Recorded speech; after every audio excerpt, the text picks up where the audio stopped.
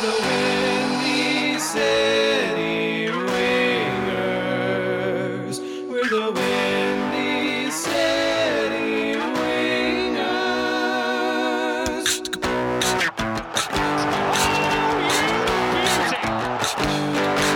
We're just three jets from Chicago who will say with our chest that of all the sports, soccer is the best. We're talking Fire, the Red Stars, Premier League to boot. With Brady, Dave, and Herman, you might learn a thing or two, cause we're the Windy City Wingers. We're the Windy City Wingers.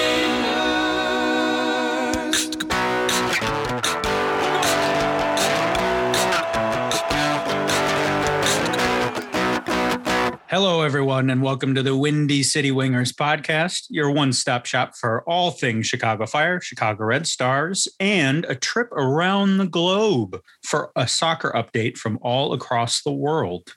My name is Alex Herman, and I'm joined, as always, by Brady Olson and Dave Kolichkowski. Boys, how we doing? Pretty good. Doing okay. Good. And as always, Ian is working behind the boards, running things, making us sound better and more intelligent than we really are. Thank you very much, Ian, for everything that you do for us. All right, let's dive in. Football, soccer, Chicago, New York, the Red Bulls, which I still think is the coolest branding for a team. You're sponsored by the Red Bulls. You are the Red Bulls, and you're in New York. I like the jerseys. It's their style, in your face, and you are energy. Yeah, the subtlety. No, there is none. Yep. So Fire played the Red Bulls this past weekend. Did not come away with the victory, unfortunately. Lost 2-0. However, I watched this game with Brady, and right away you mentioned the lineup that they had set up, and you were a big fan of that. Yes, I thought this one was really strong before the game started. I saw that Majan had been pushed higher up field because Pineda got his first start of the season at holding mid. So it looked like a good way to get all of our best players on the field at the same time. And so I was very optimistic going into this game.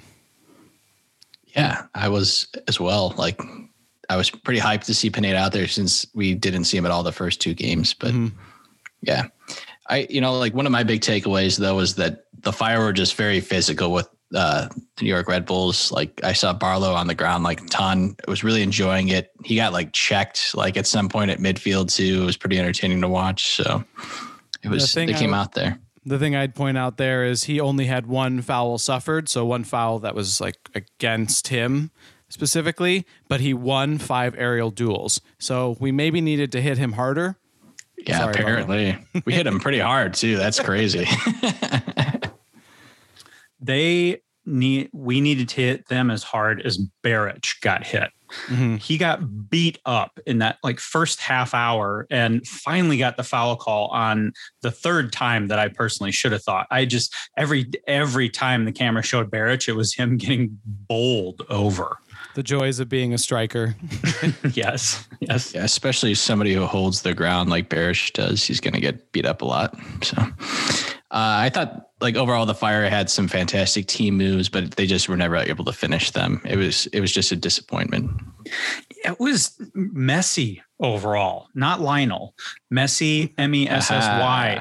Really, really, really messy segments of the game where neither team could hold on to the ball for more than 5 seconds or less at some points, where the Fire have it, dribble it for a second, you get tackled and turn over to the other team, or they would just lose it, or it was bad passes. So overall, it was not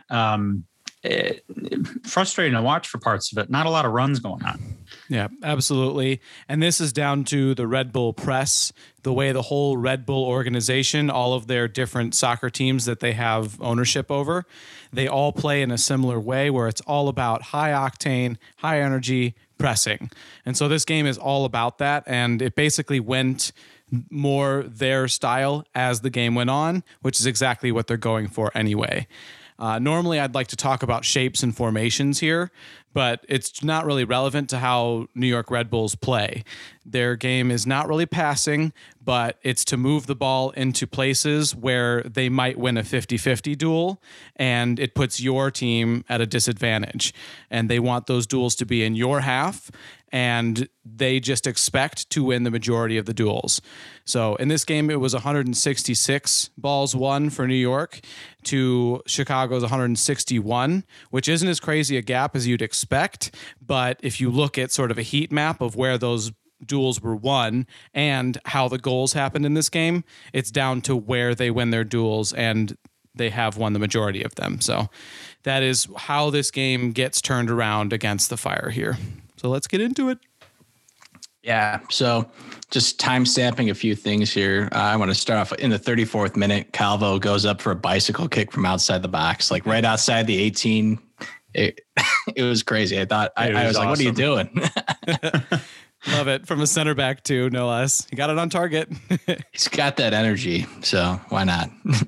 37th minute, Fabio Roberto Gomez Neto of the New York Red Bulls. Hits one off the posts, and the Fire kind of scurried to clear it out. Like, really should have been a goal at that point, and we would have been in the hole early.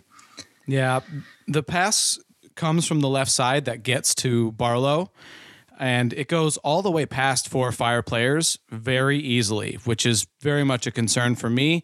And then Calvo gets faked out by nothing. Like, Barlow doesn't really do anything. I think he kind of shimmies his hips. And then when he slides to then block the ball, he misses it anyway. And it just was sort of like flashy, showy defending with no results, which is slightly concerning from your center back. Yep. Calvo story just keeps on growing. 40th minute, Barlow pulls one right of the goal. I thought he should have actually had it on target. He created a lot of space for himself. Mm-hmm. And this one's actually very clever from Barlow. So he's the one that puts the initial pressure on Shuttleworth, who then just duds one out to the midfield. It's really easily won by New York. And then because he was behind the defense already from that pressure, he just moved to the left side of the box behind Kappelhoff, who never saw him, never really looked for him. And then Sekulic is just not even paying attention. And so then he's onside. None of the Fire defenders are aware of him. And it's an example of him being smart, and also an example of the Fire defenders falling asleep in transition style moments, which is too often happening in this season. Yes. And in the second half, early in the second half, it came back to bite them. Real bad defense as Casares, hear that pronunciation? Wow. Nailed it. Yeah. Oh, yeah, I did. This guy does his research. In the 47th minute, Casares for the Red Bulls puts one in to put New York up 1-0. Yeah, absolutely atrocious defense here. Long ball to Fabio on the right. Kappelhoff doesn't clean it up on his first attempt. Yeah, it was not good. And then Fabio carries it into the box. And Kappelhoff, just deal with this one. He gets even the first touch here, and just simply just deal with it. From a do your back. job. Yeah, do your job. Do your job. So at that time, Casares is trailing the play and is wide open Dave, at the top of the box. It's Casares. Casares. I'm sorry. I didn't do as well of a job. Okay, let's take it from the top. Casares trails the play and is wide open at the top of the box. Easy pass for Fabio here. Solid finish from Casares. So something strange that I noticed with this, though, in my opinion, like the Fire had a lot of bodies at the 6-yard box. 3 players follow like Barlow making a run near the posts, which I thought was unnecessary, and Clark slips and falls like near the post as well. Yeah, there's several Fire defenders who are all making really strange decisions. I think Jimenez, unfortunately, is chief among these. And also in the two chances for the Red Bulls that we already talked about, I'm not happy with his positioning in any of them. And here he drops all the way back into the 6, reacting to one run when really he can control the rest of the box because there's already 3 or 4 Fire defenders back in the 6-yard box. So I don't even understand his decision making there except for just panic because the ball is behind the defense already. Yeah. Another thing that I kind of noticed too is Pineda was behind the play, and he never follows Caceres into the box either. Like, he was the guy that should have been there. And then just having had prior conversations with you guys about Chicago Fire soccer, like Bornstein never catches up to the play either. Like having him come in even late might have been helpful, but he just kind of shows up on screen last second, and I was disappointed to see that. So. Well, he does the worthy. Yeah, he does the worthy, like, oh, I'm so upset. But I mean, get there, guys. Now, to defend both of them a little bit, this is sort of by Red Bull design. It's a kind of planned counterattack. It's we're going to win a 50-50 and you're going to lose one in a critical spot. So, I mean, this play starts in the Red Bull half. The Fire have a really legitimate shot to win this 50-50. There's a ton of Fire players surrounding the ball. And then somehow the Red Bulls get it and just huck it downfield and win a 50-50. So it's where the goal comes from. It's their whole plan. And just the Fire can't get beat that easily in this situation. Otherwise, you get scored on. Sad day. Sad day. Good breakdown, though, boys. Nice notes. In the 61st minute, we had Collier come in. And Brad, very happy to see him. Well, I'm happy to see one of our injured players return. And also, he's a gazelle. He's our resident gazelle. It's good to see him. He's our guy. Prancing around on the field. However, the gazelle was not enough to stop a second Red Bull goal coming in at the 64th minute from Clark. And again, defense on the Fire is really to blame here. Yeah, I would characterize this as lazy defense by the Fire, specifically Bornstein. You can't wait for the ball to come to you that close to the box right at the 18. This allows the goal to take form just because the player comes from behind and attacks him. So Davis chips it into the box. Fabio receives it with his back to the goal, heads it like backwards towards Clark, who does kind of a scissor-ish kick, or at least you could call it a volley. And he strikes it beautifully into the back of the net, but it should just never have happened. Right. Just like the first goal. Yeah. Just bad turnover, unnecessary turnover, a hungrier Red Bulls team, and a fun finish from a 17-year-old. So don't look now. Guys, don't. But he's really good. And he sat right between Jimenez and Pineda in that play and is still the first one to react to get the goal. So it's not good. Not good. Real quick, there was like a moment of hope in the 68th minute. Barrett does his classic turn and shoot move, but unfortunately he did not get it cleaned off. So it just wasn't a good shot, unfortunately. Yeah. And we needed one of those to go in. The next thing of note that I noticed was the substitution from the Fire in the 69th minute, which was essentially a line change. We basically replaced 3 midfielders with 3 other midfielders. These are the first minutes of the season for Gutierrez. Ofor comes on, and then Espinoza also came on.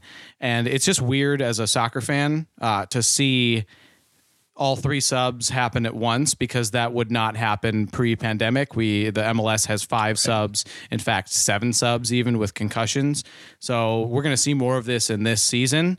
I'm curious to see if it will go away or if soccer will keep the 5 subs. But against a young Red Bull side that was flying around so fast, we might have even wanted this change sooner.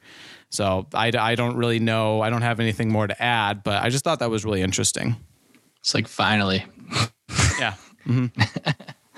In the 77th minute, Espinoza, who had come on, he finally had like a chance to show himself, and he makes a very smooth move on the left side of the field, dribbles it into the box, and puts a shot on goal. So like, I'm trying to pull it like positive moments here. And he just put it too close to the keeper. It was a low strike. It just wasn't far enough away from him.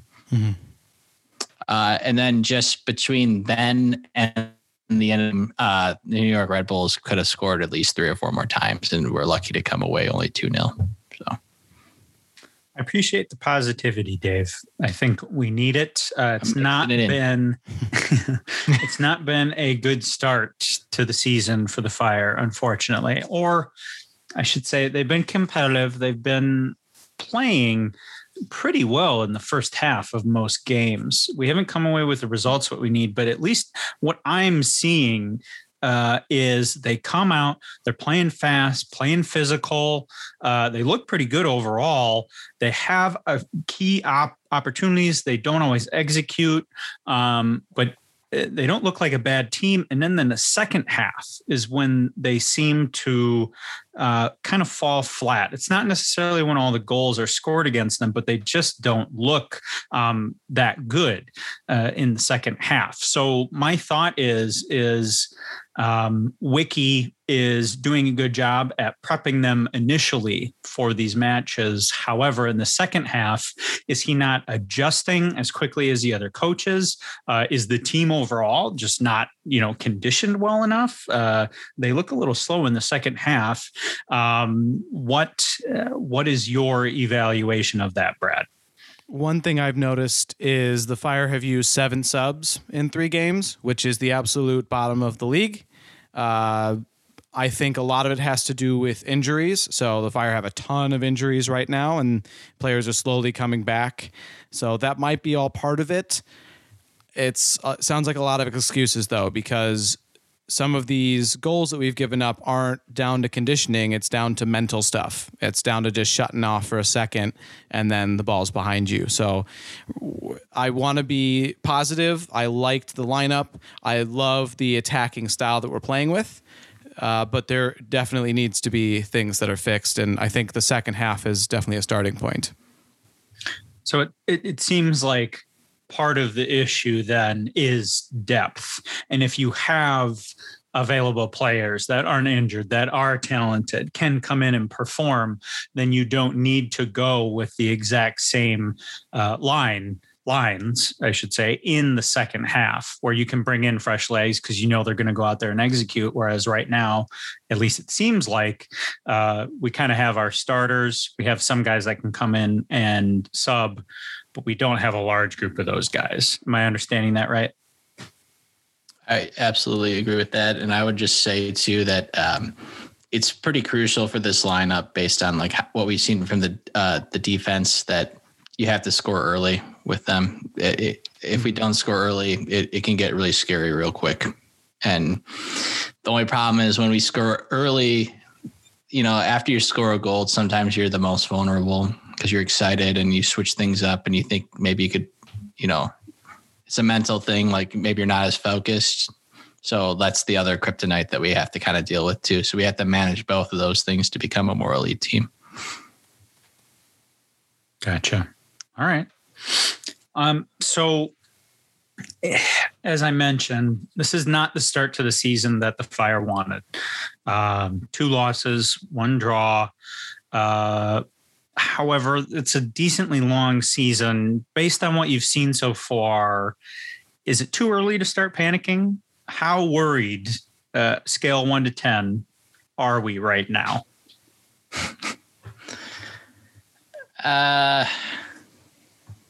I'm trying to be like optimistic about it. I don't want to panic. So I'm going to just say a 3 for now, like out of 10.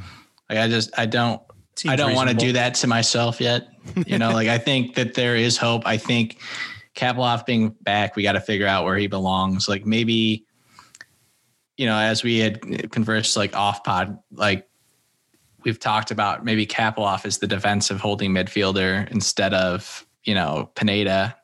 and they flip flop there because he's just the veteran. He just hasn't looked very good. And Pineda's been playing all summer. Like maybe that's an option.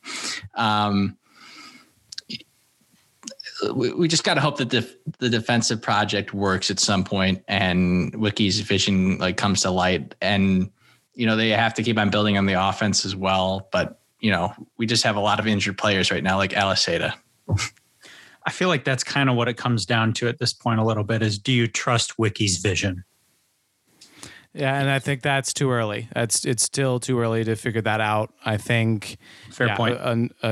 As well as Aliseda, Navarro, Tehran, Herbers, Collier is just coming back. We don't expect Ivanov for months still. So there is quite a list, and they all happen to be in sort of similar positions.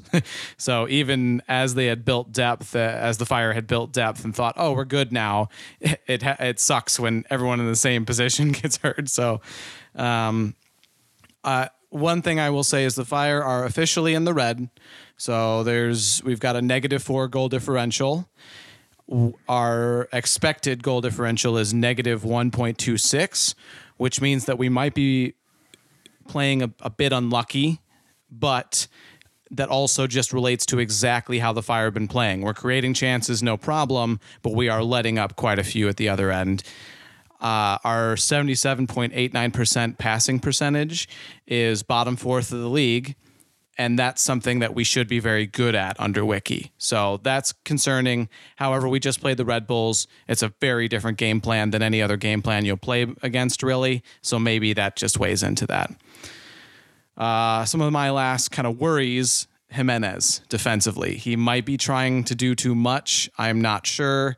I know that he is very good offensively, and I've seen him do wonderful things defensively in the midfield, but it looks like he's looking around over his shoulder expecting people to be places where they aren't. So that's not good. But moving on to good things, because let's be positive, Espinoza looked good. He came on, he replaced Bornstein, and I think that's a like for like, just switch that up now. Like, I thought he was great. He might be. No, duh. Yeah. I think he might be fit. Yeah, no. And then I think it looked like we moved our line of confrontation back to half in this game. I don't know if that's a response strictly to Red Bulls or away from home, but I kind of liked it. It kept our lines a little bit closer together, and we weren't just getting beat over the top consistently. Now, we still did get beat with a 50-50, but we'll see if we keep using it. Yeah, I agree with Espinoza replacing Bornstein. I have rarely heard Bornstein's name said in good context this season. It's usually, Bornstein on the, nope, that didn't work at all. And then I should have mentioned it when Dave talked about Calvo's bicycle kick. To me, Calvo seems to be a guy who does something crazy like that, yet can't do the basics of his position. And he's kind of driving me nuts. And I'm not sure if that's just the games that I've watched, but I was like, that was awesome. However, can you please stick to your man, because he is behind you right now. He's an ex-Minnesota player too, so that's doubly funny that you mentioned that. You just weren't watching. You weren't paying attention at that point. No, I was to not. Summarize the entire narrative of last year without even knowing what the entire narrative of last year was. So fantastic. Good summary. I'm glad. Yeah, my instincts are on point, and I'm very glad to hear that. All right, we're going to stay in Chicago, but we're moving over into the ladies of soccer. The Red Stars played Olympique Rennes, which I want to note for the viewers, not the viewers, the listeners, actually. I did spell Olympique perfectly on the first try. I will credit that to my amazing spelling skills, which we touched on earlier. 3rd grade going strong, loving it. Also, it's French, and je parle français, so bonjour. Somebody save us. Wow. Yeah, I'll try. Mal Pugh is going to try and save us. She got her first goal for the Red Stars, which is good. Morgan Brian Gautreau also got her first on this preseason, if you will.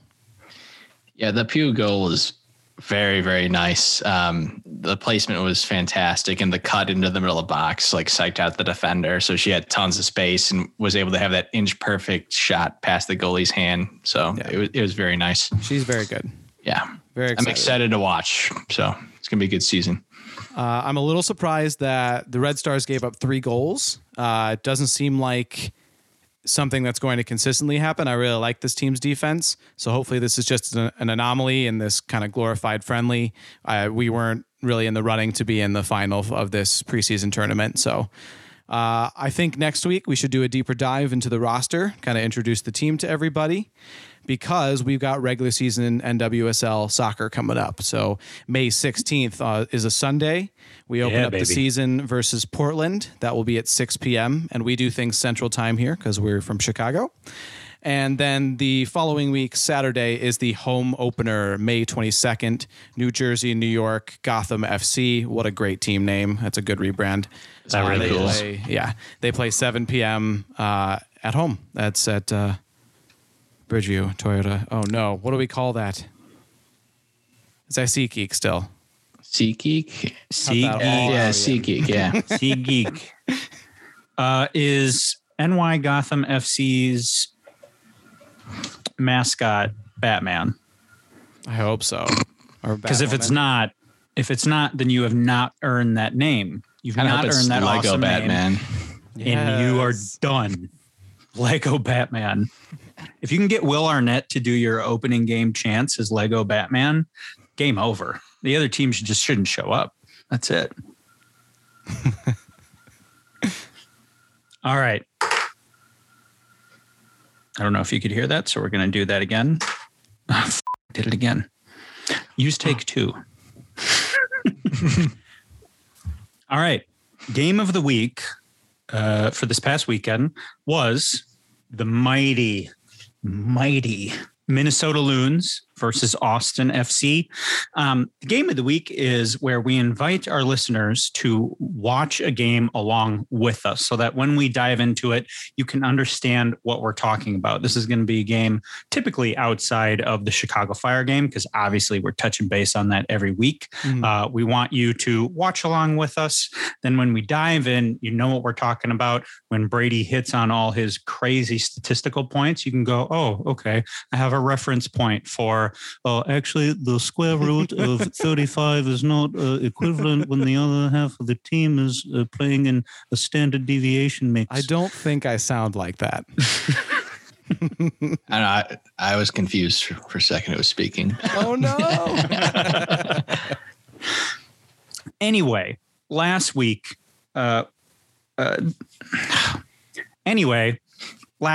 was Loons versus Austin FC.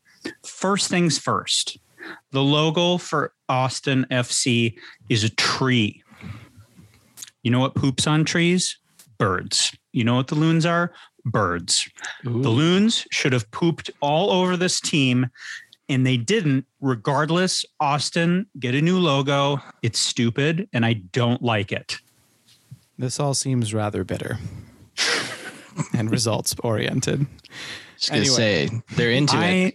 All right. I like my rants with a hefty dose of bitter right on top. It is the gravy of my ranting, and I don't like teams that beat my teams. And Austin FC did it with a stupid tree looking at me right in the eyes, and there's a lot of anger going into this.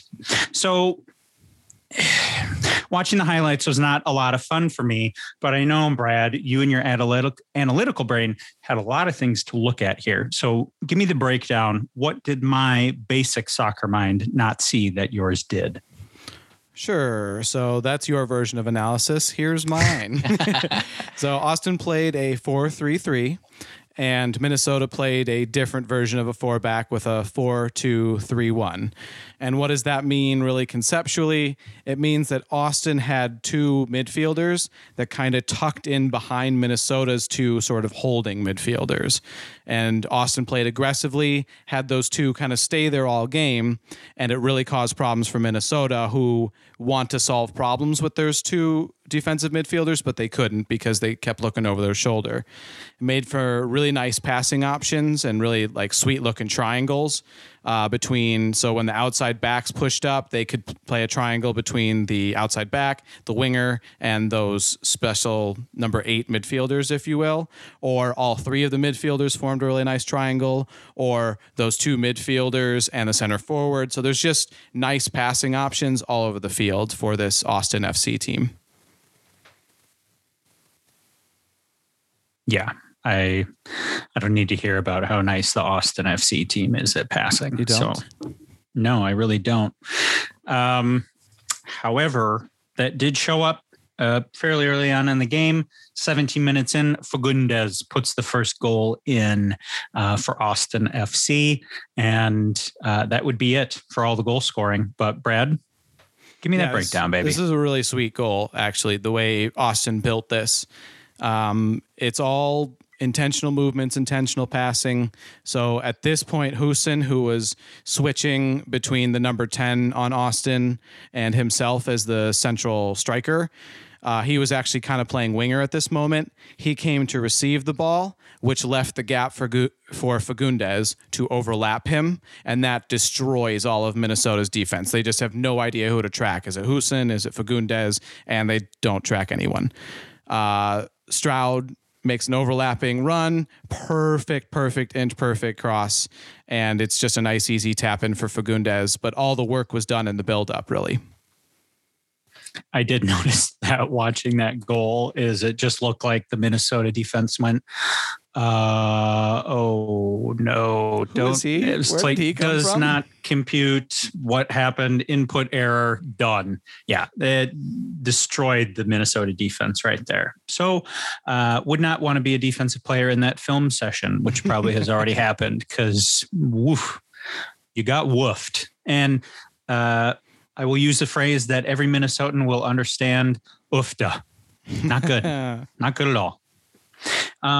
However, the Loons did have their opportunities. 31st minute, Reynosa smacks the post. It's right there. It was so close.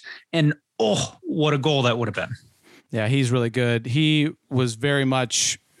he did not have space in this game because everyone who's going to play Minnesota knows that he's one of their best players. So they definitely were paying attention to him. This is just individual brilliance on his part.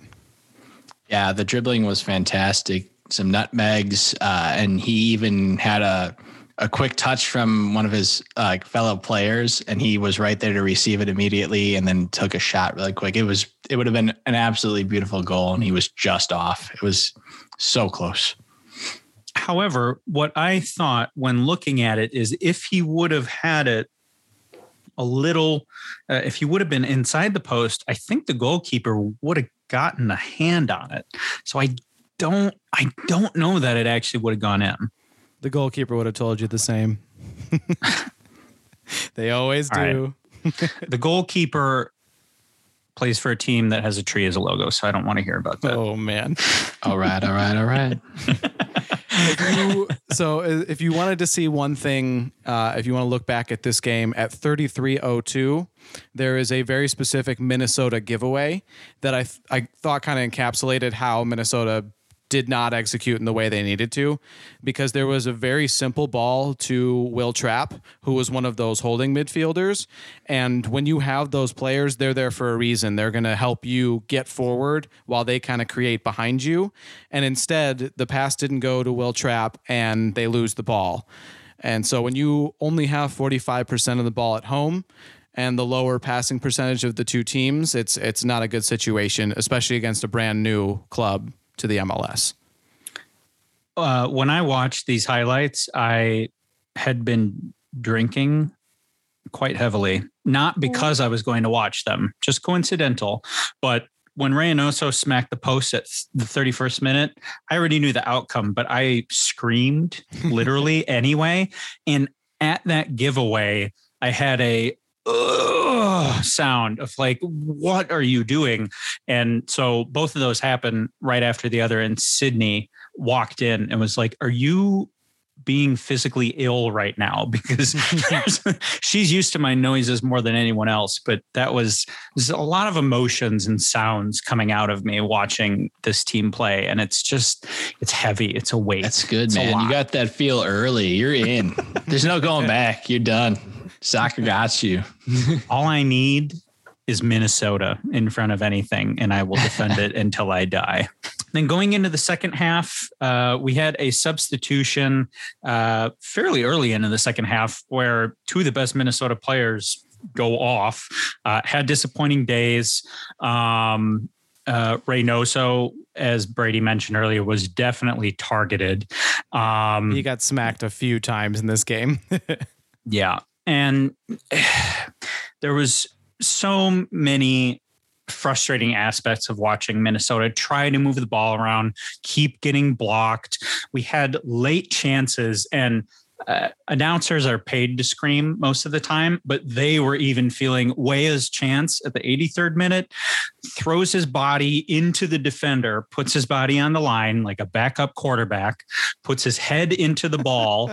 No joy. So close. Good save by the goalkeeper. 86th minute, 3 minutes later, another chance. Bad touch by Langsdorff. Even watching the highlights, you could tell that they were playing with the intention. They knew that they only had a certain amount of time left to try and score, just couldn't get it done. And then Austin really kind of took it over from that point on. Later chances in the 95th minute, Reyes hits the post for Austin. It really should have been a 2-0 game at that point. Not great from the Loons overall. The score, I don't feel like reflected how poorly parts of this game went for the Loons. That's probably fair. Yeah, it should have been a blowout. It really should have. Yeah. It really should have. Absolutely. Ramon Abila looks like he was hungover during that game. He looked slow.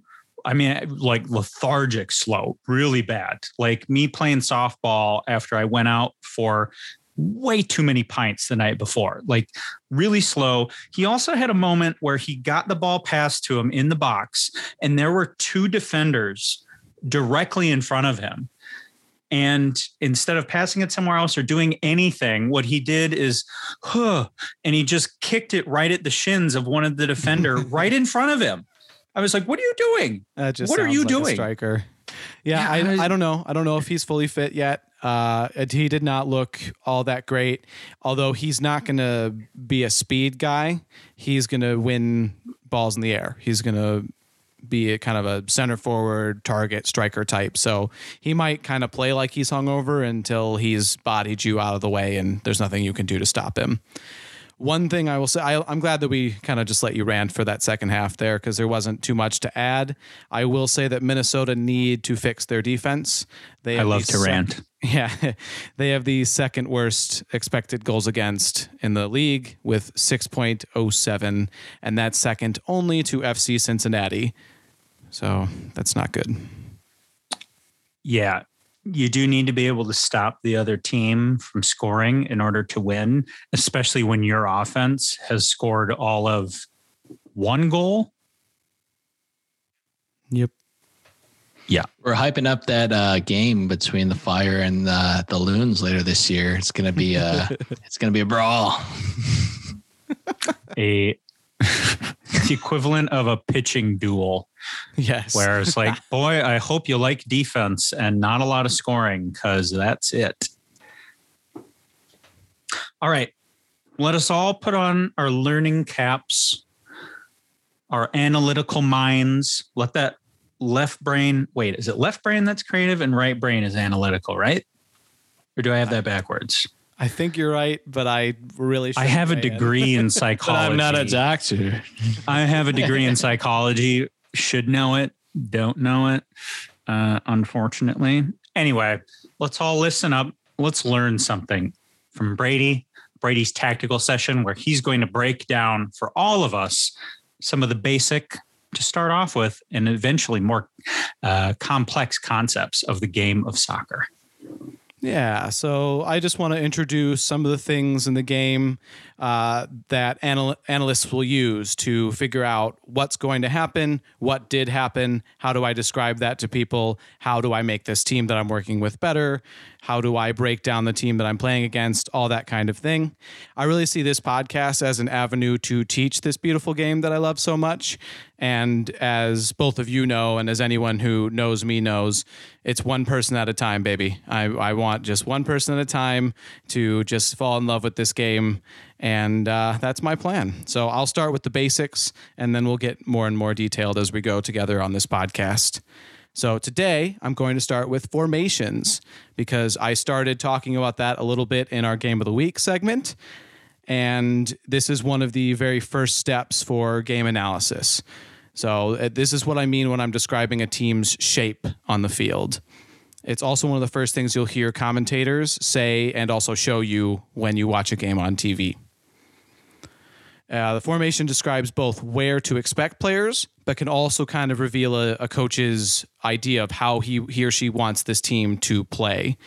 It's important to note that it's a snapshot of the game. It's most of the time a defensive snapshot, and soccer is a game of movement, so formations do not mean everything, but it's a great starting point for breaking it down and what we're going to watch in the game ahead and what the team did in the previous week.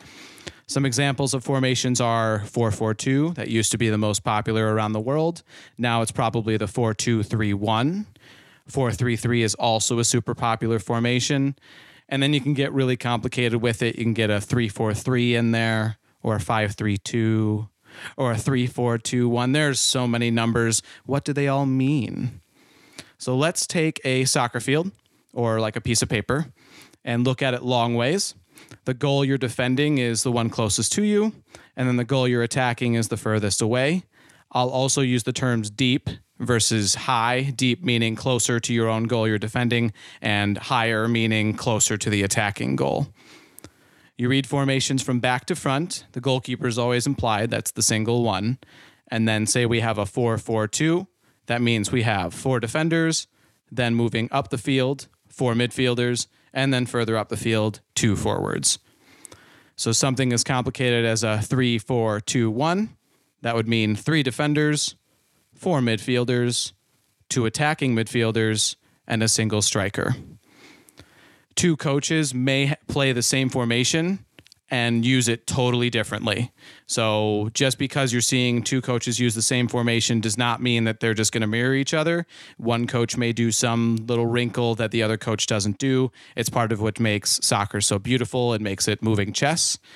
And then it's also up to the players to adapt on the fly. Oftentimes, the soccer truly happens when formations are broken. Either you break it yourself to confuse the defense, or throughout movement, you mess up the other team's formation, like we discussed in the Austin versus Minnesota game.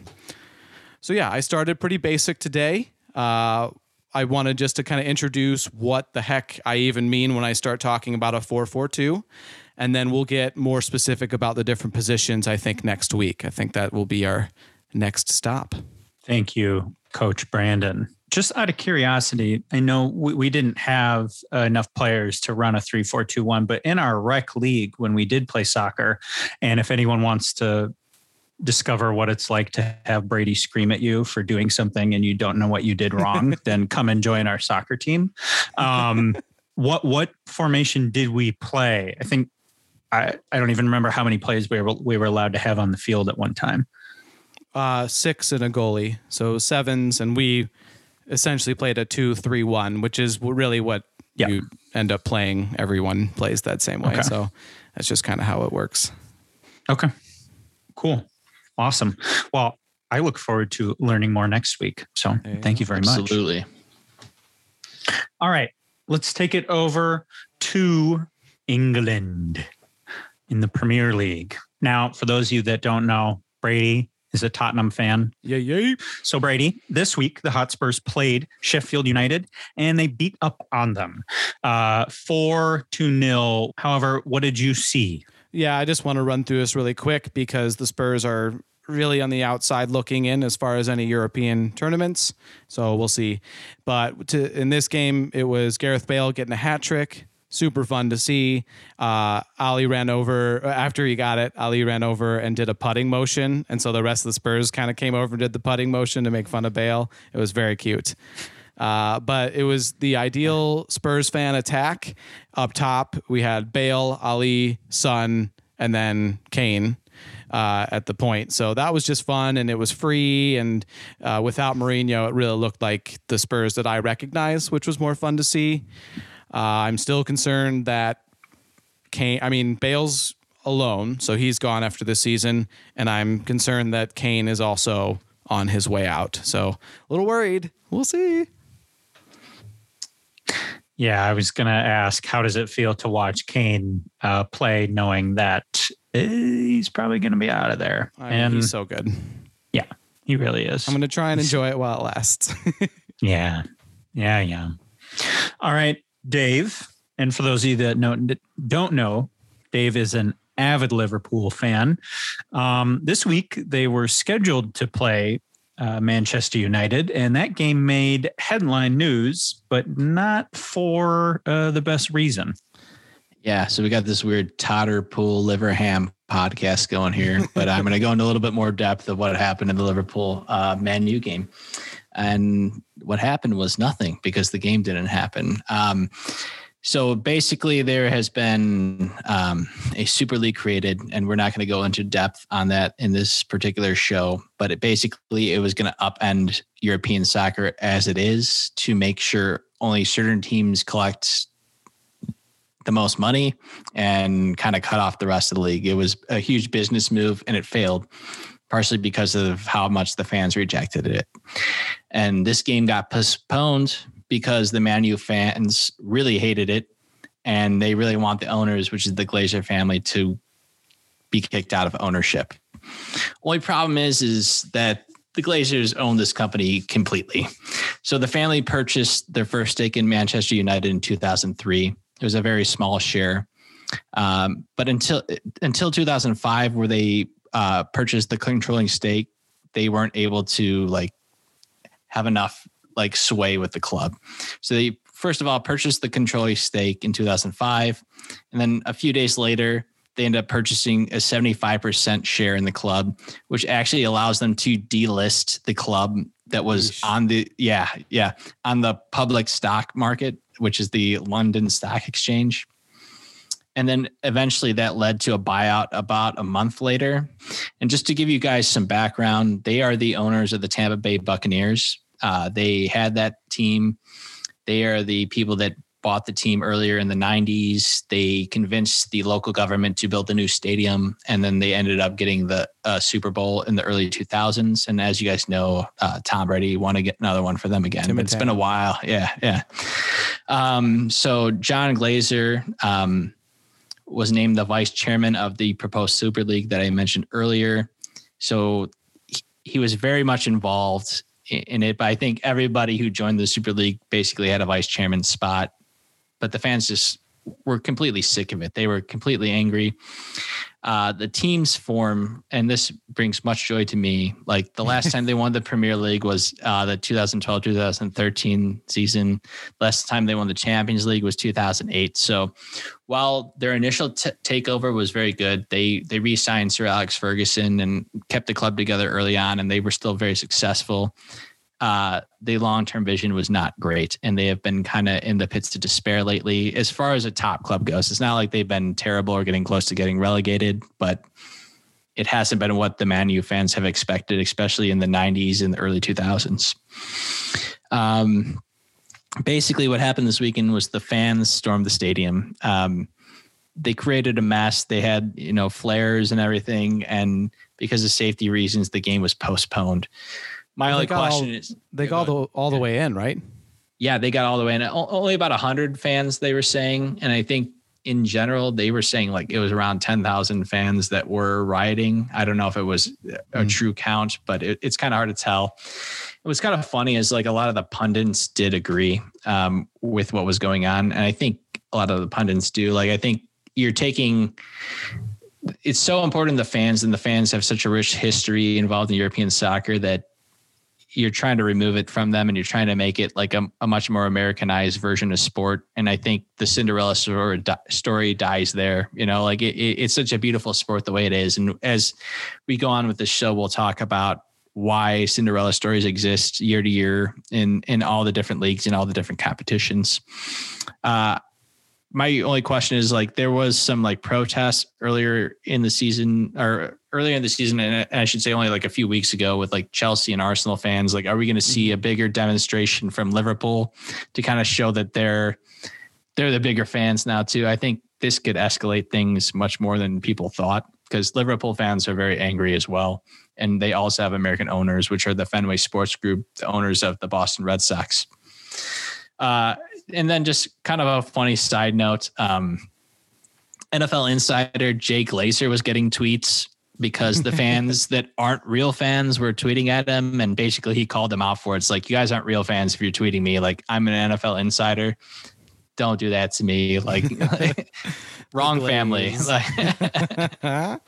So yeah, it's just some craziness going on in the league right now. And I don't have a date quite yet for it. But that's going to be a huge game for Liverpool.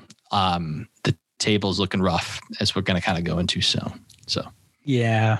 It was shocking to watch that. I can't remember which game it was, but they interrupted it to show footage of stands inside the Man U stadium in there. And it was, they had, I would say it was probably about 100 of them in there. And they had the little security guards in the yellow ponchos or vests standing there, and they weren't really doing anything. It was just kind of like, okay, you're in here and you're making your point.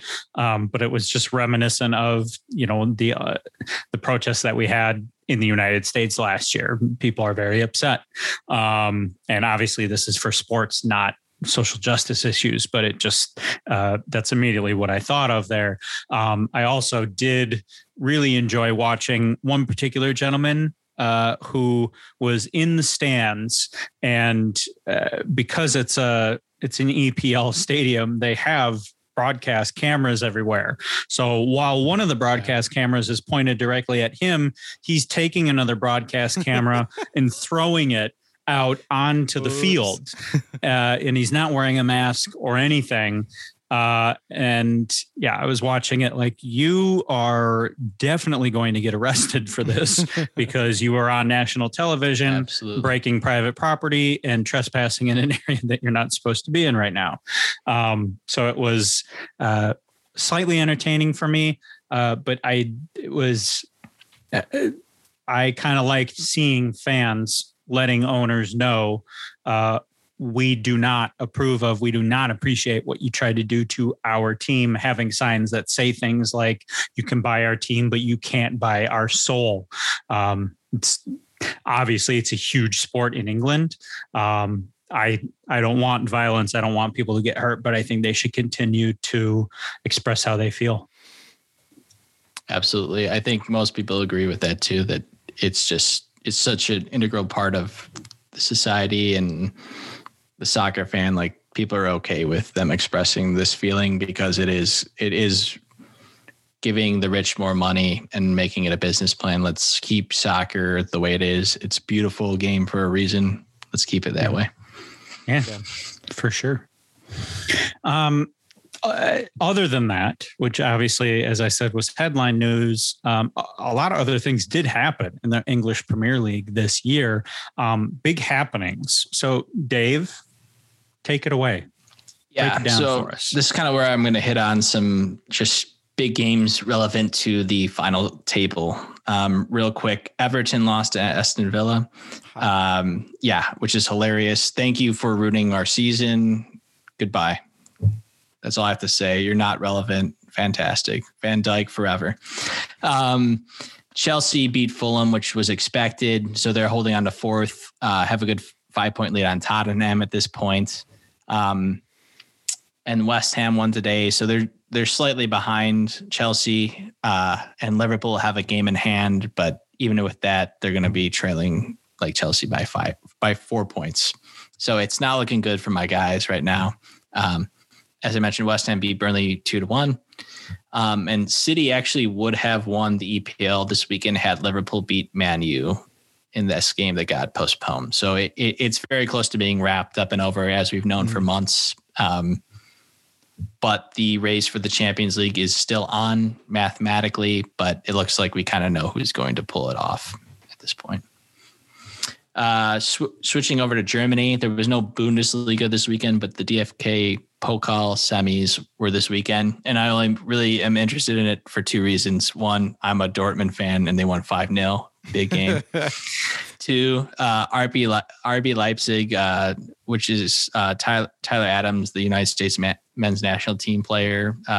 They won 2-1 this weekend as well. So there's going to be a really fun final on May 13th at 1:45, which is an odd day. I believe it's actually a Thursday. So got to watch a midweek final, unfortunately. So I just want to do one quick Jesse Marsh shout out. Moving to Red Bull Leipzig next season. That's nice. Pretty amazing. That is pretty amazing. So La Liga, at this point, Atletico is in first with 76 points. And then Barcelona and Real Madrid are trailing with 74, only 4 games left. So it's still very tight. And I think we have a game that we're going to mention earlier that's very integral to how this is going to wrap up. Serie A, Juventus pulse check time. Inter Milan just won the Serie A, so I'm sure they're furious. It's wild. Yeah, it's great. And then there's a super tight race for the Champions League spots. Atalanta, Juventus, and AC Milan are all tied at 69 points. Nice, dude. Nice. Napoli has 67. Lazio has 64. With a game in hand on all teams previously mentioned. So this is also going to be an absolutely fantastic finish. And then to put the icing on the cake, because EPL is my most favorite league, but unfortunately this is the only league that didn't get really close. We have Lille at 76 points and PSG at 75 points at the top of Ligue 1. So there's only 3 games left there because they kind of start their season earlier. So it's going to be tight. Ooh, tight soccer all around, man. I think. Mm-hmm. Obviously, Man City's kind of running away with the title for EPL, but there's good. Yeah, they are very good. But there's a duel for some of those other spots. All right, looking ahead to next week, we're going to take it back to the MLS for this week's Game of the Week. What's it going to be? El Tráfico. Yes. LAFC versus LA Galaxy. All right. 7 p.m. May 10th. Let's go. Obviously, this is LA versus LA. I am relatively new to the soccer world, so I need a little bit of a history lesson here. Who's the favorite this year? And is there a typical powerhouse between the two of them, like someone who usually comes away with the victory? I would say this rivalry is a little too early to use the word usually, except these games are usually insane. So if you think back to Ibrahimovic's debut, he had that amazing 60-plus yard goal, 4-3 comeback win, crazy awesome. Historically, the Galaxy are one of the MLS's best teams. LAFC are probably the better team currently, and they've come into the league within the past 5 years just ready to go with some of the best players in the league. They are really fun to watch. But there's a saying in soccer that derbies are rarely about form. It's all about who's showing up at that game, who's going to put a shoulder into somebody else's shoulder and take the ball away. So my analysis, expect goals. The LA Galaxy are the third worst in expected goals against. LAFC are second best in expected assists. So LAFC are going to create a bunch of goals, but you never know what Chicharito's going to do on the Galaxy. So it'll be a fun one. Please watch with us. Yeah, absolutely. And I think one of the biggest knocks against soccer as a game, or a reason I was hesitant to get into it, is because of the lack of scoring. which can sometimes lead to, if you don't know the sport as well as Brady or Dave, can lead to what could be considered a boring watch. However, this game, goals, baby. Let's go. Lots of scoring. Should be a fun one. Absolutely. Our beloved Fire this week are going to be playing Philadelphia on May 8th at noon kickoff. NFL. Let's go. Nope, just kidding. MLS. Keep it real. The Fire need a victory here. We really need this first W to get the season started off right. What do the Fire need to do against Philadelphia to win? What are the keys to victory? Brady, do you know Philadelphia's strengths or weaknesses, areas we can exploit? Yeah, they typically are a homegrown sort of style, but their academy is very, very good. So that's not a weakness. That is absolutely a strength. Kind of everyone knows what they're doing as soon as they get into the first team, which is one crazy awesome thing about them. They're kind of pressy. They want to get onto the ball. They want to disrupt what you're doing. And then they play with sort of a diamond midfield that makes it very hard to play down the middle of the field. So we're going to have to kind of go around them. It's best to know that beforehand, I guess. Good thing going into this game is their best center mid got a red card, which means that he will not be there. That's Martinez. So that's a good thing for the Fire, and maybe we can exploit that. 2-1 cool. Fire. Ooh. Seconded. I like it. Like the prediction. First W. Yeah, we really do. I'm hoping for it. Other games that are happening this week. We're going to go right over to La Liga, actually. Barcelona and Atletico, May 8th, 9:15 a.m. Dave, this is a big game. Yeah, as I mentioned earlier, there was a huge game this weekend. Barcelona is trailing Atletico by 2 points, and they are even with points with Real Madrid, but goal differential puts them slightly behind Real Madrid. So whoever wins this game could have a huge hold on what's going to happen for the rest of the season. And if they both mess up and draw and Real Madrid wins, that could put Real Madrid in the driver's seat more or less, which is not really expected at this point. Also, any excuse to watch Messi, got to do it. Got to do it. Yes. I want to make one quick correction. We are previewing our May 10th episode, but the game of the week is on May 8th at 7. Mm-hmm. So we will be back recording next Monday on May 10th, and we'll hopefully get the episode out on that following Tuesday or Wednesday. We'll see how it goes. But I just wanted to make that quick correction right away. Thank you, Brandon. In English Premier League, it's a big week. A lot of important games. First up is Leeds versus Tottenham, May 8th, 6:30 a.m. Central. Brad, are you going to get up to watch that one? Yes.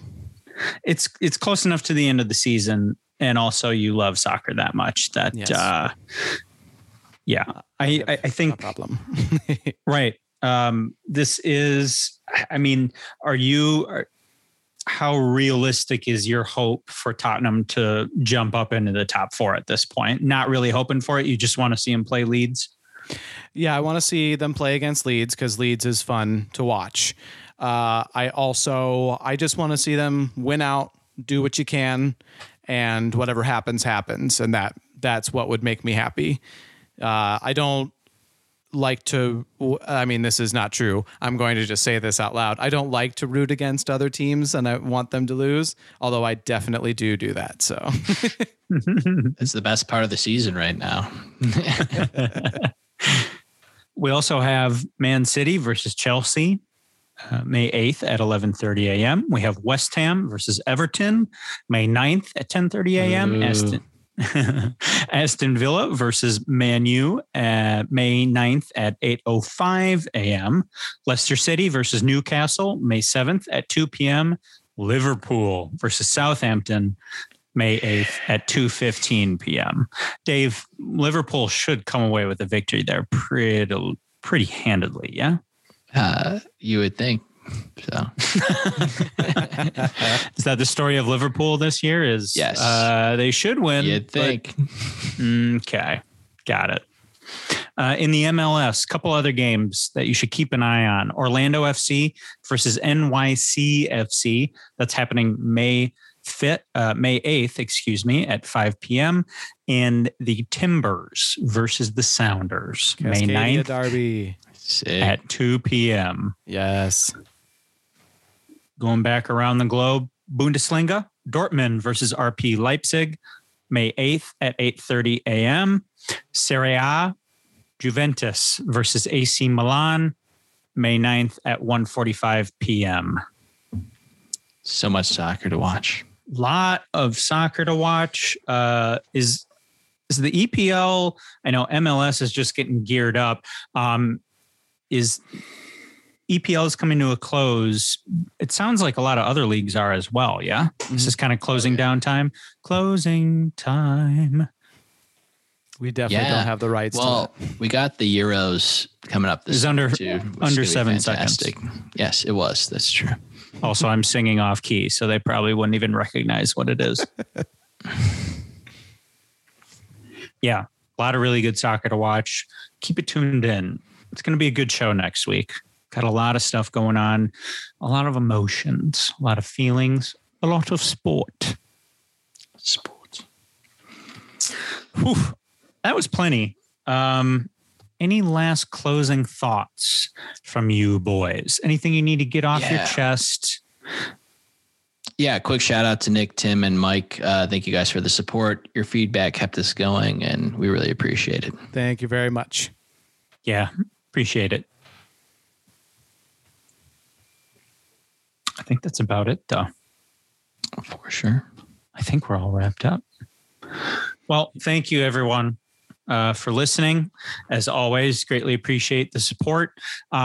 Please reach out to us. Email us, windycitywingers.info@gmail.com. Let us know what you like. Let us know what you don't like. Let us know what you want to hear more of. If you want to hear Brady talk more analyses, more numbers, let us know. If you want Dave to bare his soul on how Liverpool ruins his life at times and other times, it's the best part of his life. If you want to hear me talk about Minnesota, where I recommend that you vacation up north, let me know. I'll do that for hours on end. Again, our email is windycitywingers.info@gmail.com. Brad, if people want to reach out to you, they got questions about stats. They say, I see these numbers. How do I break this down? What do I do with it? Where can they reach you? My Twitter is @statsbro. It's not an elite Twitter handle, but I'm just going to go with it for now. I think it is elite among the elite. That's pretty elite. It's good. Do you even stats, bro? Brady does. I do. Yeah. Got it trending. And Dave, if people want to reach out to you, where can they reach you? I am at WCW Dave, Windy City Wingers Dave. So Nice. you can find me on Twitter and Instagram. Ooh. Double attack. Excellent. Thank you, everyone, for listening. Hope you have a fantastic week. Tune in next week. We got plenty more breakdown of all things soccer coming right at you.